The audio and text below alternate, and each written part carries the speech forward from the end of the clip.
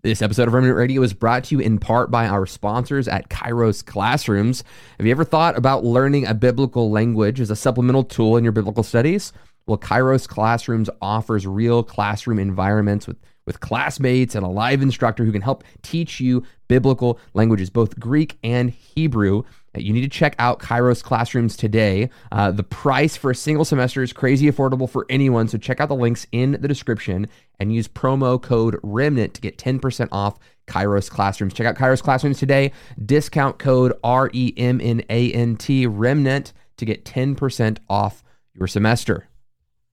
Joshua Lewis here. The video you're about to watch is a production from The Remnant Radio. Remnant Radio is a theology broadcast, and we have pastors, teachers, and theologians from various churches and denominations to come on the show to discuss a wide range of theological topics. Many of our guests we agree with, and many of our guests we disagree with, but overall our goal is to understand the scriptures more thoroughly so that we can understand the God who has given us his word. So we invite you into this conversation. We hope this video is edifying and uplifting to you. If you've been encouraged or uplifted by this ministry, we would ask, please help us create free content that we can bless the larger evangelical community with. Go to our website at theremnantradio.com. You can donate there and help us empower the body of Christ. Thank you so much. Be blessed.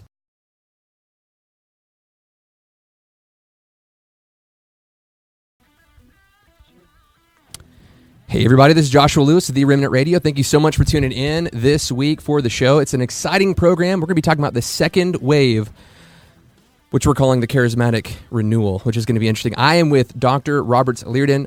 We have a great episode for you talking about that second wave. Before we get into the topic today, I just want to let you know we are a theology broadcast. We stream every Monday night at 8:30 p.m. Central Standard Time. I've got Dr. Michael Brown coming on in a couple weeks. I've got Dr. Michael Heiser coming on back-to-back in December. Got some really exciting episodes coming up in January. We're going to have evangelists coming on the show to talk about evangelism and how to save souls, what that process looks like. I got Robbie Dawkins coming on the show. I've got my buddy Brian Blunt coming on the show. I've got a lot of really exciting guests coming down the pipe, so stay tuned for that. But before we get into the topic, Dr. Liardon, tell us a little bit about yourself and your ministry for those who aren't familiar with you. Well, I began preaching when I was 12 and a half years old. And I am 53 years old now. I've been to 127 countries, written 84 books, and sold about 17, 18 million of them in English, and built, I guess, about 40 churches in some facet or way.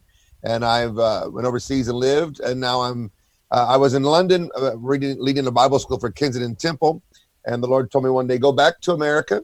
She's become a mission field, and treat her like one. So I moved back from my favorite city of the world called London, England, to Orlando, and opened a church here 2 years ago in Orlando, and I opened another one in Orange County, California. So I've got two that I'm responsible for, besides others that I'm over, but two I'm responsible for.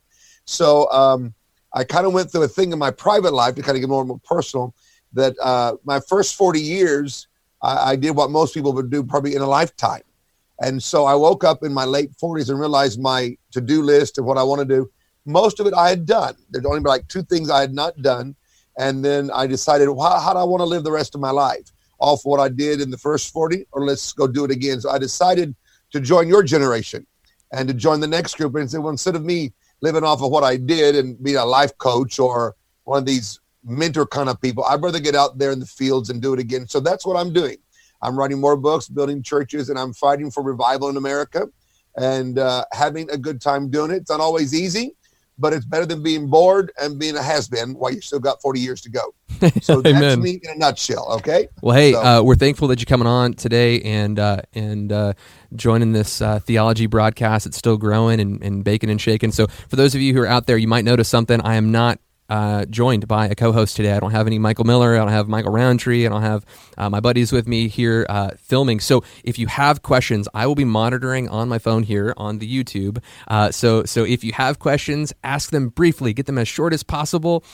Dump them in there, and I will try to get to them. But as I'm going to be hosting the interview, I want to make sure that I can focus on Dr. Liardon here. So Dr. Liardon, tell us, how would you define what we say the charismatic renewal? What would that be to you? For me, the charismatic renewal is a time period in the middle of the last 100 years that lasted about 15, maybe 20 years, of when the Holy Spirit went into what we may call the mainline or the historical churches. And so you're first from Brother Parham's revival meeting in Topeka all the way to probably like the late 50s after the Voice of Healing revival, the classical Pentecostal kind of people.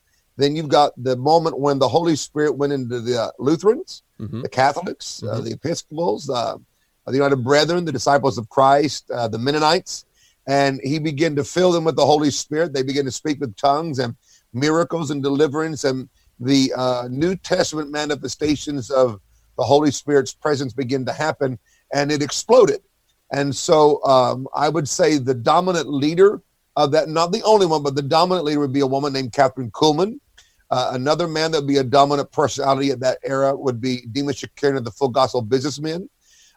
Sometimes he's not talked about in the light that he should be, but he was the one that went after the businessman, the actual everyday guy who got up and went to work and made a living and went home to the wife and the kids. And he wanted them to get saved and spirit-filled. And he tried to hold his meetings in the fellowship hall of churches. And the pastors wouldn't rent him the fellowship hall. So he said, well, if you won't do it, he went to the restaurants that had private rooms and the hotel ballrooms. And he filled up America and parts of Europe with these full gospel businessmen. They'd go in and have a meal, bring your friend, and then have a businessman, not always a preacher, but a businessman, share their testimony of how they were wealthy or what their business was, how they got saved, and they begin to get saved and they can get spirit-filled, and it exploded. And it was a time when God was emphasizing the infilling of the Holy Spirit, his mercy to heal, and it was a very tremendous. So to me, the charismatic movement is a time period in the last 100 and some years of the full gospel spirit-filled experience. Some people in academic world would divide it differently. I think, like you said, everybody has it a little bit different. I see, I can just go through it fast. I see the birth with Parham and Azusa Street and the 1910s and early 20s, the birth of the ministerial networks, which became the denomination that took care of these folks who were no longer welcomed in the historical churches, were not being ordained. They thought they were mentally ill, demon-possessed. They were crazy. So there was no place for them to be. So the denominations were born, Assemblies of God, Church of God, Foursquare. All of those networks became denominations. That was a great time period. Back in those days, those groups held the torch of revival for the world. And then you get into the 50s or the late 40s, because by mid-40s, your early great ones had died. Mrs. McPherson died. Lake was dead. Wigglesworth was dead. Price, all those early guys had died. They'd fulfilled their role. And there was a little gap of time where there was no great leader, about 5 to 8 years. And the full gospel people were like, well, what's going to happen? That's when William Branham showed up in 1947, 48. Oral Roberts was healed and came out with the great healing. And the two young lions began to roar across America. And that was called the Voice of Healing Revival. There was over 150 different tent healing ministries in that era. And so it thrived. Televangelism began with Oral Roberts in the early days of that time period. And it came to an end toward the late 50s. And the Charismatic movement began when God moved all of that and went into the historical churches, and they loved it.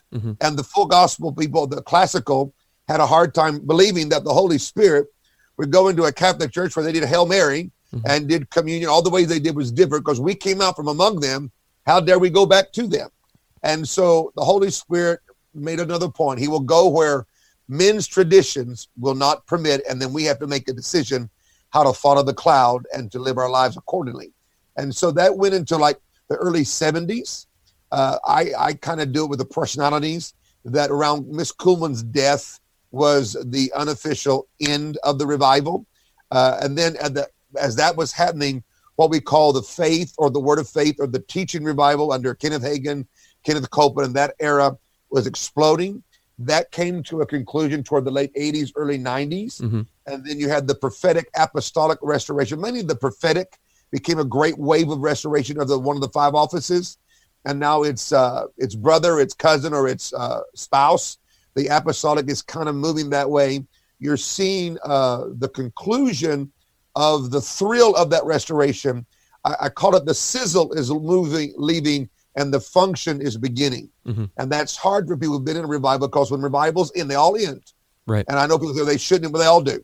Biblically, they end. Historically, they end, because they fulfill their role and they must conclude. And what conclusion means is the excitement over it is over, but it does not disappear. It goes into the function of the everyday body and church of Christ. So it's no longer like, oh, we're prophetic. Now, everybody understands the prophetic, receives it, flows in it, doesn't have a problem. We have a church prophet now. We're having prophets come to, in our next meeting is going to be a prophet. These words are now accepted without bad attitudes. Sure. When I was a young man, when we heard the word prophet, we all rolled our eyes like, yeah, right. Right. But we that's changed in my life. Yeah. And so we see that happening.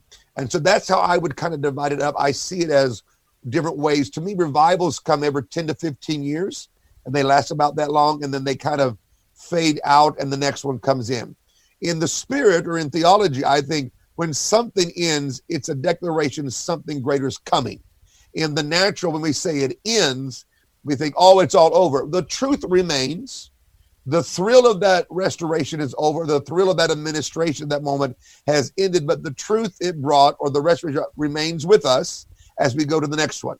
So that's a long answer to your nice question. No, that's very good. So as kind of a follow-up there, so Kevin asked a question here on YouTube. He said, hey, there seems to be the first expression, right? This first wave, this Pentecostal movement, the Holy Spirit is poured out, people begin to speak in tongues. They try to understand this thing. They find that they're in these different groups. They're different than others. They're not the Wesleyans that they were formerly, but they're not the Baptist either. So they're trying to figure out where they fit. So they form these denominations to kind of identify themselves theologically.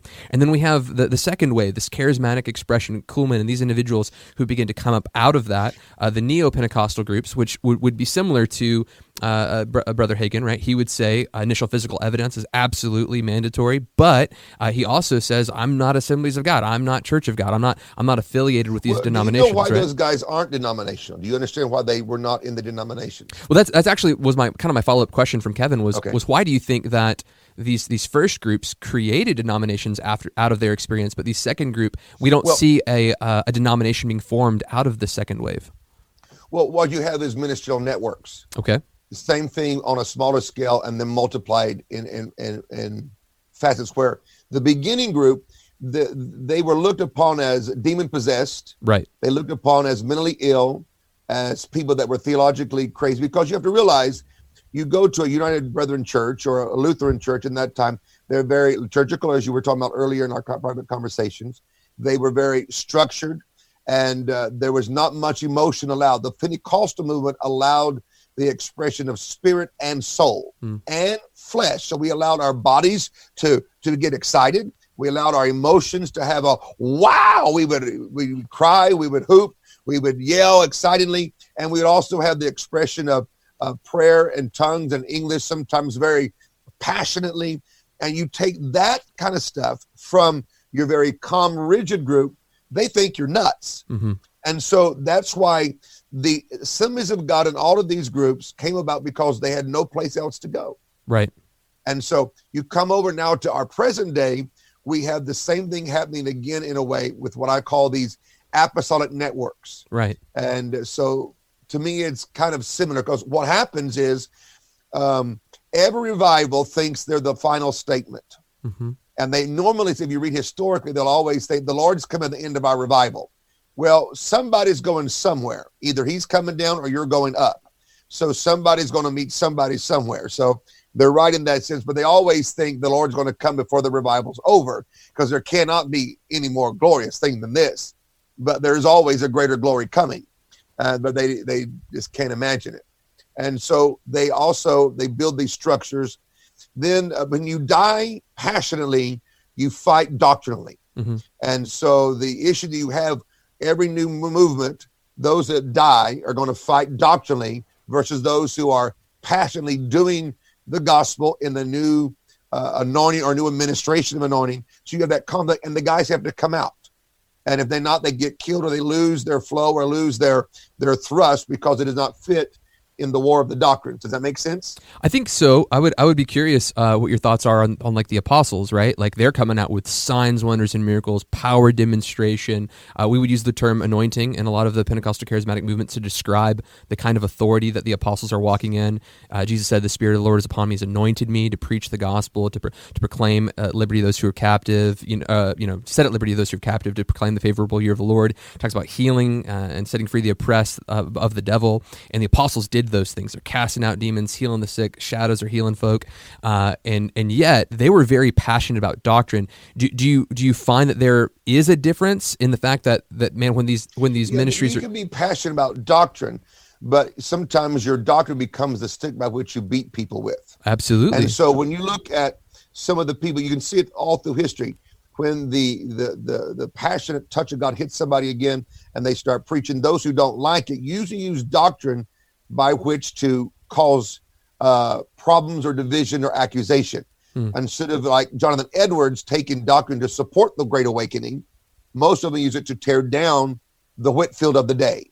And so that's why Hagin had to leave the assemblies. That's why some of these guys came out of the Church of God. They came not because they were not doctrinally okay, but the doctrine was used to stop the flow or the emphasis of what God needed to say at that moment. If that makes sense. No, and I'm okay with that. What that doesn't to me sound like people fighting theologically. That just seems to be a group of Pharisees who, and I'm using the term broadly in the sense that here come the disciples, here comes Jesus, who coming with doctrine and the display of power, and all they can do is manipulate the scriptures and use them, like you said, as a club, right? The truth, it sets free, it sets at liberty, it empowers the body of Christ. Whereas what you're describing is a group of manipulators who are coming in with we'll call them theology, but it's some kind of distortion of doctrine to beat people with. And I would completely agree that at the beginning, end, middle, there are going to be groups who weaponize scripture to devalue something that is absolutely biblical. For example, like Kenneth Hagin. I knew Brother Hagin. I consider myself, and I jokingly say this, a Haginite. Yeah. I lived in Tulsa. So Oral Roberts was on the south side, and Rhema and Brother Hagin's ministry was on the north side in Broken Arrow, where I live about 4 miles from there and 5 miles. So I lived in the middle of this beautiful world. And I heard Hagin more than probably any other preacher teach the Bible besides my pastor. And so they would call him, extreme faith or hyper faith. There was no hyper faith of that man. And so people are just, they're taking some things that followers said or things they don't agree with to beat somebody up. And to be honest with you, if there is hyper faith, I would like to have some of it. Sure. Because faith you please God. So if there's hyper faith or there's nuclear faith or whatever, I want all the kind of faith I can get. But I remember they would take and call him, the blab it and grab it, the name it and claim it. But yet the scripture does say by confession of your heart, you're saved. And speak, these are all in the Bible. So they take those things and begin to beat people with, which is typical. And I'm going to get it. You're going to get it. And when we're all dead, the critics aren't remembered. The guy who preaches, the one that remember, like I can tell you Kenneth Hagin, but I can't remember the guy who fought him. Right. Well, so in so many areas, that is the victor gets to tell the history, right? So whoever's the most popular gets to determine, if the Nazis have won World War II, the story would have been very, very different the way it was told. So, and I think that these movements, the Pentecostal charismatic movement, for example, is grown at such great lengths and bounds that as the proclamation, it's supposed to be the largest Protestant group in the world. Yeah. The tongue-talking group, so the spirit-filled group, the only group bigger than them, if the statistics are still right, and I read this years ago, the Catholics are only bigger than the tongue-talking group numerically. Yeah. So we're no longer the second seat. The tongue-talking people were first seat.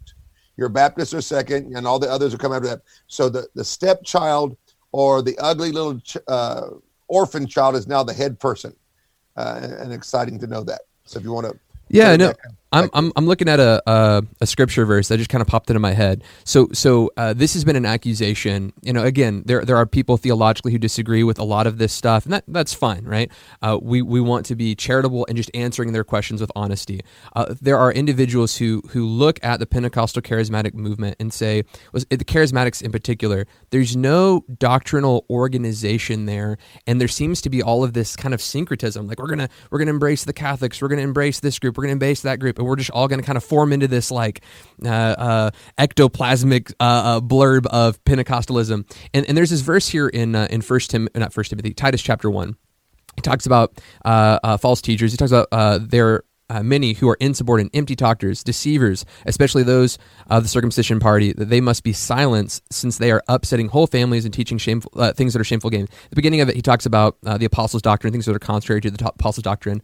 What I found, and I just want to know your experience and your thoughts on this. When I look at a lot of charismatic movements, it seems to be that we can talk against people who have a theological structure, but if you speak in tongues, like, don't speak against that guy, like, don't speak against that girl, don't speak against that movement, because they speak in tongues like us.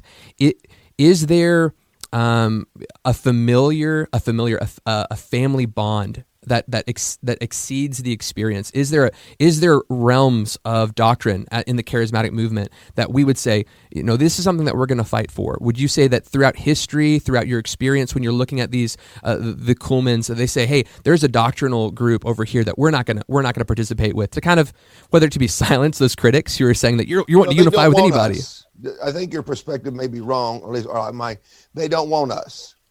When I go to a minister's meeting, okay, in the cities where I'm at, and it's all the different groups, they're scared of the Pentecostal or the Spirit-filled people. They don't always give them the platform, and they do have rules because they don't want this to be said. They don't want prophecy. So we walk into a room where we're already in a political cultural prison, and we're told to have unity. We don't do this. Well, why can't we do this and you all come on the other side? Sure. So I'm at a place where we should no longer be quiet about what we have. We are scripturally sound with it. Yeah. We have historical precedent for it. And most people walking with the Holy Spirit with the evidence of tongues and the gifts are not all crazy. There's a few percentage of them that are, and all groups have them. And so we've all got that weird uncle in our family. Spirit-filled people quit taking the second seat and quit apologizing for what we know to be true by scripture and by experience, and politely and directly and boldly talk about it and not be ashamed of it. And if we do not get received in a equal level, then don't go back and be a part of this group. Sure. Why do we want to sit here and be a part of a group that puts us on the corner? No, and I totally get that, right? My question is more of, as charismatics, when we charismatics, I'm using that term very broadly, right? Non-denominational Pentecostals, right? Neo-Pentecostals. We're having our movements. How do we address individuals in our movements? What theological criteria do we say, oh, no, now they're no longer of us? They speak in tongues, sure, but how do we, as a people, police our own people, right? Since we're not denominations, right? You don't have the Assemblies of God who says, hey, these are areas that we're going to have as criteria. Can we police ourselves, and what criteria would we use to police that? Well, I think that all full gospel denominations and full gospel have a certain doctrinal statement. There you go. And I think we all have it. I have it in my life, my ministry, I obey. And it's pretty much the Assemblies of Foursquare. They're almost identical. Mm-hmm. And in the fundamentals of the faith, our belief is the same, like with the Baptist and the Lutheran, with who Jesus is, the virgin birth, the Bible. There you go. Where we make a break is we still believe that everything that happened in Matthew, Mark, Luke, John, and Acts still happens today, and none of it's been done away with. Right. So that's where we separate. That's where there begins to be a divide. So the evangelical group, I call them, begin to get upset because they don't interpret the scriptures this way. It's over with it. So among the full gospel people, we believe that all these things are the same, but we believe in Acts 2, the gifts, and there is a belief system on that. So when you embrace the Holy Spirit, the infilling, just not the witness of it, I believe that we all think, well, then you're a part of the Spirit-filled family. Mm-hmm. And then these set of beliefs are a part of your acceptance and articulation, and you stand with it. So there is a bond that way. If I go among what I would call a pure Baptist are good people. They'll get you saved. They're good Christian people. But when it comes to healing or the gifts or speaking in tongues or visions, they have no idea. Right. And normally they will be against it. At least that's the way it was in the past. Maybe part of the new revival is we all get it together and we all have it the same, which I would love for that to be. Sure. But in my experience growing up, they don't want it, and they preach against it. So there is a bond in that family. So if that's what you're talking about, that's why it's there.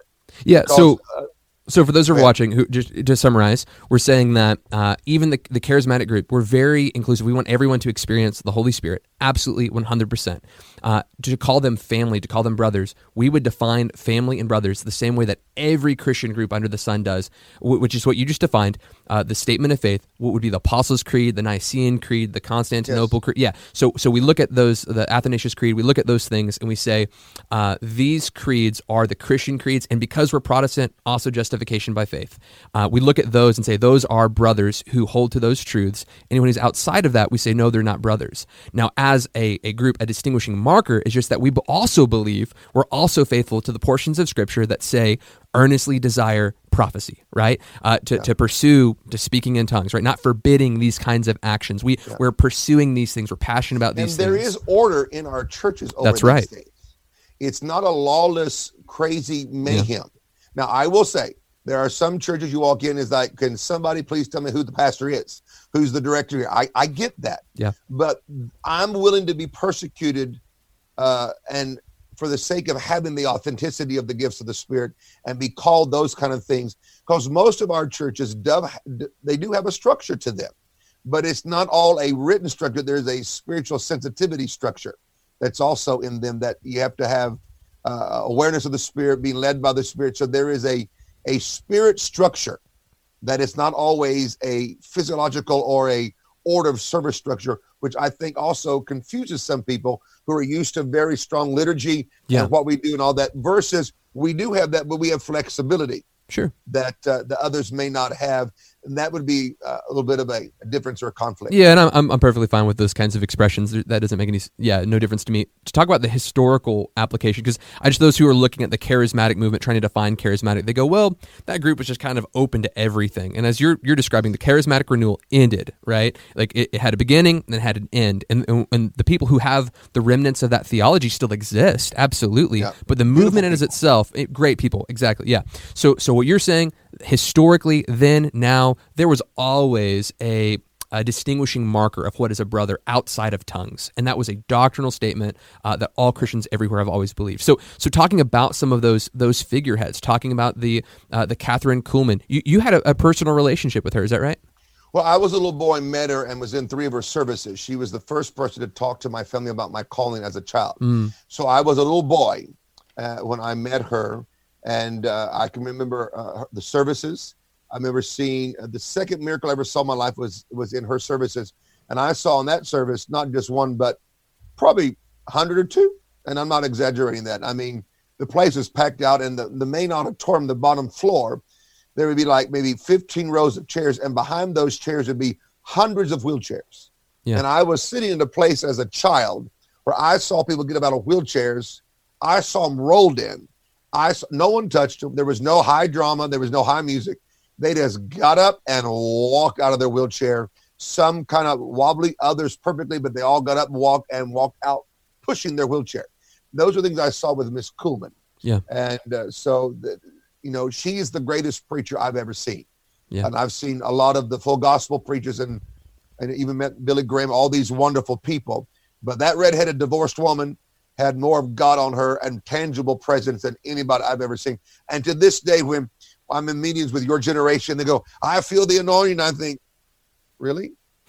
My standard is Miss Kuhlman. And it's not fair to the next generation because they've not had, and I had to watch myself of being critical, because when you say anointing, I picture Catherine. I was in a 4-hour meeting and I could feel the weight of the presence, not the wind, but the weight on you, to where my flesh quivered just enough where you could feel it for 3 or 4 hours. Yeah.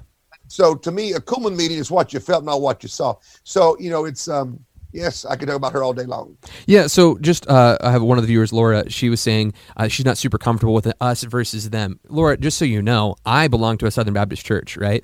And maybe to create some clarity for those who say this is what the Southern Baptists did teach, what they do teach, a very helpful distinguishing marker is by looking at their statements of faith. You can actually, what these people believe and teach by those statements.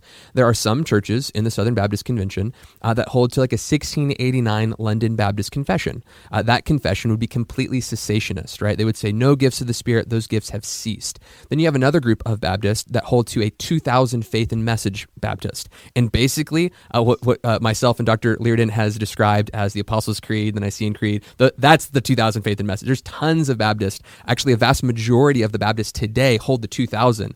So that's not to say that they all believe in the gifts of the Spirit. It's just to say that they're open and they don't. It's not a close-handed issue for them. So there are many Southern Baptist churches that practice the gifts of the Spirit and many that don't.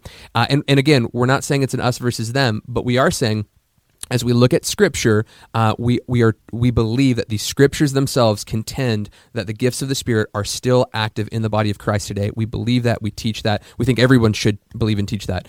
So we're going to be moving for that. So thank you for your comment there. You kind of mentioned the Word of Faith movement. Would you say that the Word of Faith movement, and Brother Hagin, that this is part of the Charismatic movement, or this is kind of like a subset? No, it's a part of the Spirit-filled revivals or the Pentecostal movement overall. Okay. Some historicals and academic people might call it that. I would call the Charismatic movement the Charismatic movement. Sure. And then the next revival that came after that was what has been called better name for it, I don't know. It's called the Teaching Revival or the Word of Faith Revival that was led by Hagin and Copeland, Norval Hayes, Jerry Savelle, Fred Price, all these characters. And that was a whole distinct revival. That was a whole different move than the Charismatic. Now, if you're going to use the title of umbrella, which I think you're referring to, it's a Pentecostal movement. Sure.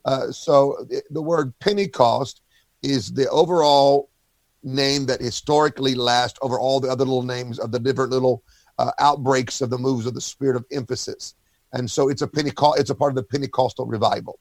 And so I don't divide it that much. To me, under the umbrella of Pentecost, you've got the Charismatic, you got the Voice of Healing, you got Word of Faith, you got Prophetic. All those movements are underneath that title. Right. But people can rearrange it how they want to. So one of the theological markers of the first wave, right? So we can say there's a date on the first wave and a theology of the first wave because it was so different than everything else around it. So one of the distinguishing markers was initial physical evidence that when the Holy Spirit comes upon you, you will speak in tongues. And if you haven't spoken in tongues, the Holy Spirit has not come upon you in that sort of baptism mode. No, I would differ that. He can come on and give you a witness of the Spirit, but when you're filled with the Spirit, you will speak with tongues, and that's different. There you go. That's how I would teach it. That's how I would encourage others to understand it. That when you're born again, you have a work of the Spirit in that regeneration, and we call that the witness of the Spirit, and the Holy Spirit's with you to a degree. But when you're infilled, when you're filled up or baptized in the Holy Spirit, when that happens, then there comes several signs, and one of those initial signs is speaking with tongues. And so to me, that is one way to recognize the infilling. It is not the only, but it is one of the most dominant. Yeah, and as a one of my second blessing kind of group so I was raised in an Assemblies of God church, and one of the pastors there was very adamant that it can be a sign, but it is not the sign. So there's many in that group that believe that. And as that was one of the distinguishing markers for the first wave guys, when we look at the second wave, did they require an initial physical evidence of speaking in tongues to be a baptism sign, a baptism of the Spirit? I would say most of them did to some degree. Some believed it stronger than others, but I think most of the leaders from Parham till today, they still hold to some degree of initial evidence as a part of the sign that the Holy Spirit has filled you. Mm-hmm. You can be born again, have the witness of the Spirit and the degree of the work of the Spirit. Yes, amen. D.L. Moody, Charles Finney. That's right. These all people had that great power, that great anointing. But then there came, I even think some of those guys spoke with tongues. They just didn't have the language we call it today. Like Charles Finney called it unutterable gushings. When he would pray, he used those terminology. Sometimes when you read history, you can't put words in their mouth, but it makes you walk away thinking, could that be what we call speaking in tongues, or that kind of overwhelming prayer with those utterances that are not word-based or English-based? But I don't want, as a historian, to respect the actual writer and the person. I don't want to put words in their mouth and say they spoke in tongues. They didn't say that, but it makes me walk away with my respect of them thinking, they might have had something that we would call tongues happen in their life, but they didn't have our language to describe it. And they, like Finney would call it unutterable gushings. Mm-hmm. Well, to me as a Pentecost, that makes me go, but I wouldn't call it that because I don't think I have the credibility of source documents to do that. And that's a lot of integrity, because there's a lot of people who would. Yeah. They would have an inch and they would take a mile with it. And I don't think that's correct. I think that's being not fair. Yeah, it's not right. It's not being honorable. I respect all of these men. These men and women were greatly anointed. They could not have done what they did without some degree of the Holy Spirit's anointing. D.L. Moody couldn't have done it. Yeah, he talked about having an experience with the Holy Spirit. And then you have stories about things he would say, like Finney, but they never said this. And so I won't go there as a historian. I honor them. But I will tell you, when the Holy Spirit came on the next group and they spoke with tongues, revival sped up, movements moved, the churches begin to grow faster. The whole thing you saw in Acts begin to happen again. So there is something about having the influence of the Holy Spirit with its empowerment and the speaking with tongues and becoming aware of the spiritual realm in a greater way, of the gifts and the hearing the Lord's voice. Actually, all that comes alive in the influence of the Holy Spirit. So there is a difference. It's not us against them, but there is a difference between a person that is filled with the Spirit and those who are just have the witness or the Spirit just upon them and not in them in a full measure. Yeah, we have. That's what makes some people mad, but no, I get it. Yeah, so I would say, there is a video that we did recently with Dr. Jack Deere. It's called "Filled with the Spirit." You can look it up. There is a very close representation, but different, I think, maybe in its presentation ever so slightly. That'd be worth looking at for those of you who agree or disagree and want to look into more of the doctrine of being filled versus the doctrine of being baptized in the Spirit. And are those things the same? Are they synonymous? Are they different? But to speak to your point, there is a series that we have filmed already. 3 different series. It's there on the screen. Apostolic Christianity. We did that with Matthew Esquivel. It is like a 9-part series on the Apostles' Creed, the doctrine of the Trinity. That's one I did with Dr. Scott Harrell from Dallas Theological Seminary. There's 12 parts there. That series, if you went to DTS to take that course, you'd be spending like $1,400 on that. And then the patristics. We did early church doctrines of how the patristics, the early fathers and mothers, practiced the gifts of the Spirit for the first 500 to 1,000 years into the early church, and how this was a documented thing that they had written about at great length. You can sign up for any of those series. They're going to be crazy cheap. I think they're going to be like $20 a piece. If you email me and say, hey, I can't afford it, I'm going to give it to you for free. I think every Christian on the planet should have it. I really, really believe in the teaching that we're doing on that matter, because the charismatic gifts are not an invention in 1905, right? It's not this event that happened at Pentecost. Restored in a great way. Yeah, people go, oh, you guys just invented this thing. It just came up on the scene. The fact of the matter is, we have early church fathers for hundreds of years after the apostles, after the close of the canon, and the charismatic gifts are present. The display of signs, wonders, and miracles are still present in the church. Yeah. There's a thread we can pull on. So go check that stuff out. You can subscribe on the website, thereminatradio.com. Sign up for that email list, so when that comes out, you can get registered for that. So, Dr. Liardon, as we're looking at the charismatic expression, so we look at the Pentecost, we see the second the Holy Spirit falls on them, I mean, they're like sending people overseas to do missions. How is global missions impacted by the charismatic renewal? Well, it's sped up, and to be honest, some of the greatest harvesting combine ministry machines are the full gospel people, the Spirit-filled people.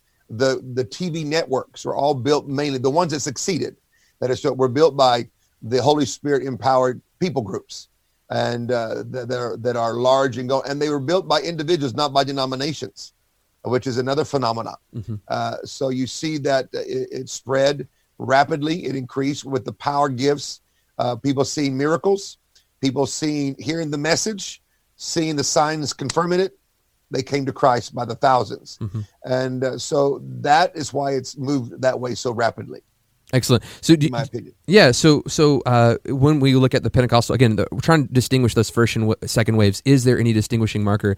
It gets really difficult for me, because as I look at it, it doesn't seem like there's much of a distinguishing marker. I think you guys are making a mistake by trying to find one and second. It's a Holy Spirit restoration. Yeah. It hits 1901 or 2 in Topeka, Kansas, with a guy named Parham. It goes to Houston and explodes with a little black man in California, and it goes wild all over the world. The Holy Spirit is fire, and it moves like lightning and grass fire. And so we're trying to academically chop it all up. First wave, charismatic one. No, it's called the Holy Spirit hit. People got him, got infilled, spoke with tongues, empowered, and they went and preached the gospel, confirmed signs and wonders, and build a great move of God. It's that simple. No, in academia, you guys are killing it. Stop. Yeah. Just go do the stuff and enjoy it. Now, I love all this, but at the end of the day, we can die here trying to pick all that. It's like studying reformational theology. Mm-hmm. You can die on one doctrinal verbiage statement and spend a whole year of study on it, and it really doesn't matter at the end of the day that wasn't a big deal. So some of these things we're trying to figure out is a waste of time. I respect it. I'm a historian. I get this all the time. At the end of the day, the guy on that microphone should go build his church and do great ministry and go do signs and wonders and do the stuff. The people watching me get the overall picture of it and then go do the stuff. We are responsible now. The leaders that have led the full gospel church, most of them are dead now. Oral Roberts is dead. Hagin is dead. Derek Prince is dead. And the list goes on. They fulfilled the role. You and I and the people watching us have to realize it's now our responsibility to take up what they have done and continue it and decide this question. What kind of Christianity are we going to have, which I think you were talking about, and the quality of it and how it spreads. And we have to be careful we don't spend time diagnosing too long before we die in the diagnosis table. Yeah. And so that is what's happening. So we are at the point where it's our responsibility. And there's going to become a push and a shove between academia, being quiet and go do the stuff, versus the guys who go do the stuff that never talk to you guys. So somewhere we all got to get married, and at the end of the day, we all have to go to our fields and do the harvest. And to me, that I've been viewed by saying that as, well, you don't understand. Well, I've been to 127 countries as a church historian and a preacher. When I go overseas, I preach, do signs and wonders, win souls, get people feel the Holy Ghost, help build churches. And I do the history thing that we're doing tonight as a side issue, as a secondary part of my call. My first call is, let's build spirit-filled churches. Let's conquer the devil's power in a city. Let's go do that's what we're going to be responsible. And someday they're going to write about us. Did we do it well or did we fail? Yeah. And we got to make sure we get it right. I would lovingly maybe suggest that the academics are trying to do that as well. So if I look at the theologians that are in my corner that I love to death, guys like Craig Keener, guys like Wayne Grudem, guys like Matt Chandler, guys like Dr. Jack Deere, I look at guys, they are in the academic world, but they're foremost pastors of their local congregation, preaching the gospel, making disciples, casting out demons, healing the sick, raising the dead, that kind of, they're focusing on those kinds of activities, and as a side work are trying to protect the authenticity of the gospel. The greatest way to protect it is to go do it. And I think that you and I are definitely in agreement there. I think that we're in agreement there. I'm giving you the bold, blunt, raw. That's what Oral Roberts told me. Yeah. When I sat in the chair you said, and I talked to Oral like you're talking to me, Oral Roberts said, at the end of the day, quit your talking and go do the stuff that God called you to do. He said, I help change the world by preaching and praying for the sick. That's why you want to ask me my advice. Yeah. My advice to you is go do the stuff. So maybe that's what we should. No, and you and me are in agreement on that for sure. I think that there is a Jesus sits down with the boys and says, "Hey guys, I want you to go and proclaim the liberty to the captives, to heal the sick, to those who are infirmed." And then they come back and they're like, "Hey, demons are even like coming out." And he's like, "Hey, don't worry about that. You're saved." But there was this constant drawl of go out and do. And then they would come back and go, what the heck was that about? Right? They'd go out and do, and they'd come back and they'd say, Jesus, explain this to us. So there is definitely, if there is a disconnect between academics and practice, then those things need to be merged together.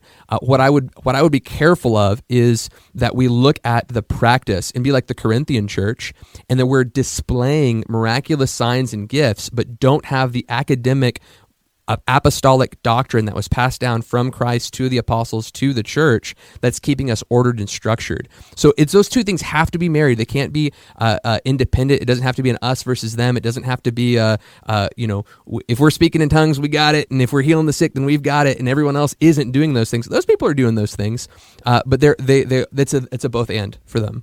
So.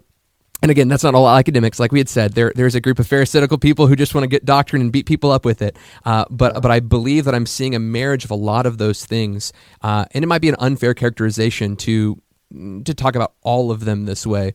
I think there's a lot of people, Paul included, who spent quite a bit of time in the academic world who would say, but I'm going to do that and this, and they would fight for both. So as we look at the charismatic movement, what do you think are some of the most encouraging stories? Because I mean, you're a historian. You're grabbing those nuggets of those moments, of those events that just shaped culture. Were there events? Were there stories that seem to have been explosive in the life of the church that maybe started a fresh wave, a fresh inspiration, a passion for evangelism? Was there? Think about those events. Maybe one healing, one miracle, one thing that really spurred something on. Well, in the full gospel circles, there's quite a few, and they revolve around individual experiences. You got Sister McPherson, the great, I call her the first lady of the Pentecostal movement. She was as famous as Billy Graham was back in her day, back when women preachers were not accepted or not as honored as they are today. They still have a ways to go. And she also wore makeup and cut her hair, and that was back when they called you Jezebel and Delilah for doing that. So her ministry really put the Pentecostal church on a national, international profile. Her healing ministry, her great church, I think her Angelus Temple Church was a great moment in the early 20s that made a movement. So if you want me to tell stories along those lines, we can do that till tomorrow. But sure. Sister McPherson was a Canadian, and she almost didn't become a Christian because her first dance was with a Presbyterian preacher. And back then, dancing would send you to hell. That's right. And so how could she go to a school dance? And the first dance she ever had in her life was the Presbyterian preacher. So that was a problem for her as a little girl. But as she got a little bit older, a Salvation Army preacher came to town that had gotten filled with the Holy Ghost named Robert Simple. And the Salvation Army was a great revival movement in the late 1800s, early 1900s. And that was a tremendous revival movement. And Robert Simple was a part of it. And Amy's mother, Minnie Kinney, was a part of it. But he got spirit-filled in the early Pentecostal revival. They got married and became missionaries to Macau, an island off of China. He dies there, and she thinks that her ministry is over. She goes back to Canada, and the Lord keeps calling her to preach, and no one knew who Amy McPherson was. And so she got sick and almost died. And on her deathbed, God kept saying, "Preach for me." And finally she said, "I will." And God healed her like in 24 hours. And she began her ministry. And so she began to pioneer that. And it ends up being the first woman to drive a car across America from the East Coast to the West Coast. She goes to California with 2 kids. And she tries, she has a revival meeting. And one night in a late all-night prayer meeting, back in those days when they called all night, you prayed all night. You prayed from the time it started in English and tongues. And when you went to the bathroom, you kept praying in tongues. When you came back, you prayed all night. You didn't pray for an hour and then have some coffee and some cappuccinos and talk and then pray again. Or everybody got down, you prayed like the house was on fire. And about midway through the night, the Lord said to her, "I've given you the city of L.A. The city is yours." And back then they called it the note of victory. When God gave you an answer to your prayers, you get a shout or a joyful song. Well, there was about 500 people praying with her. And when that thing hit her, God told her, "I've given you the city." She began to shout to where her bobby pins, they said, flew out of her hair, and her long hair went every place. And that's the night LA got a spiritual governor, and her name was Amy McPherson. And she built Angelus Temple that had a tithe of the population of LA. LA was about 250,000 at that time. And she built a church and had 25,000 members of her church. That was a tithe of the city. And she was more popular than the movie stars. She sold more war bonds than all the movie stars put together. She fed more hungry people during the Depression than the government did during the city of Los Angeles. And so she was the great one. She was the first person to own a Christian radio station in America, the third radio station in Los Angeles. And she built a Bible school that everybody came to. And her students began to go build churches. And so she went up to the Western District of the Assemblies of God to want to put all of her churches that her students were into the assemblies, and they wouldn't receive her because she was a divorced woman. And so you could kill your wife and preach again and be okay with the Assemblies of God, but you couldn't divorce one and repent and preach again. So they wouldn't receive her students and their churches, so she had to build the Foursquare denomination, which became the third largest of the full gospel groups. Is Hayford in charge of that? What's that? Is Jack Hayford in charge of that today? He was the leader of it at one time. He was the president of it. It was Amy. It was her son, Rolf. Then I think there was Roy Hicks and a few other guys. And then Jack Hayford was it for a while. Okay. Because he's a Foursquare guy, great guy. And so I think that's a pivotal moment in full gospel history. I think Oral Roberts is a pivotal moment in full gospel history. He built the first great accredited university that was built on the authority of the word and the power of the Holy Spirit with speaking in tongues and healing. And he merged education and Holy Spirit, because the early Pentecostals did not send their kids to university. They thought if you got an education, you lose your anointing, because they sent all their kids to universities. They came back not believing what mom and dad taught, not what the church taught, and in a simple, wrong way concluded that if you got educated, you lose your salvation. Right. So Oral Roberts came along and God said, build me a university. Well, Oral Roberts was the hero of the Pentecostal people in the 40s, 50s, and on through his life. And because he kept integrity, his miracles were authentic, and he was not playing any games. And he built the great university, and he brought the Pentecostal movement from the wrong side of the tracks to the right side of the tracks. And then he went mainstream. The little TV box, he decided to go on TV and help birth what we call televangelism, because America was eating TV dinners and they were watching Milton Berle and the 20-minute news show called the 6 o'clock news and I Love Lucy, and America was watching television, and Oral Roberts wanted to be on TV and talk to America. Well, they didn't want a faith healer on TV. He hired a guy named Lonnie Rex, a good friend of mine, old man, he's almost 90 now. And he was your age when he was hired by Oral, and he had no knowledge of TV, but Oral hired him and said, your job is to get me on the TV stations in America. Well, Lonnie Rex liked Rolls Royce cars. He hadn't had any money to buy one, but he liked them. And that Sunday in Tulsa, where they were living, there was a Rolls Royce car show. And it was closing on Sunday afternoon. So he went to church and then dropped his phone off and went out to the show. And he and an old man were the last ones to leave the show that night. And they were looking at the new Rolls Royce car. The old guy asked the new guy, the young guy, you like this? Oh, I like it. One day I want to own one. They talked about it, and they walked out, and the old man asked him, what do you do for a living? He goes, I work for Evangelist Oral Roberts. And the guy got mad and closed down. And he said, you know who I am? He goes, no, I don't know who you are. You're the old guy that likes Rolls Royce cars, like I do. And he goes, I'm the head of what we call the FCC today. He was the head of the TV thing of that time period. And God had arranged in Tulsa, Oklahoma, for the young man and the guy that had the power. So within 18 months, Oral was on like 300 TV stations in America. So now America was hearing a young man tell that God is a good God, the devil's a bad devil. And he was preaching, and then pray for the sick, and America began to see the miracles, and they begin to come by the tens of thousands.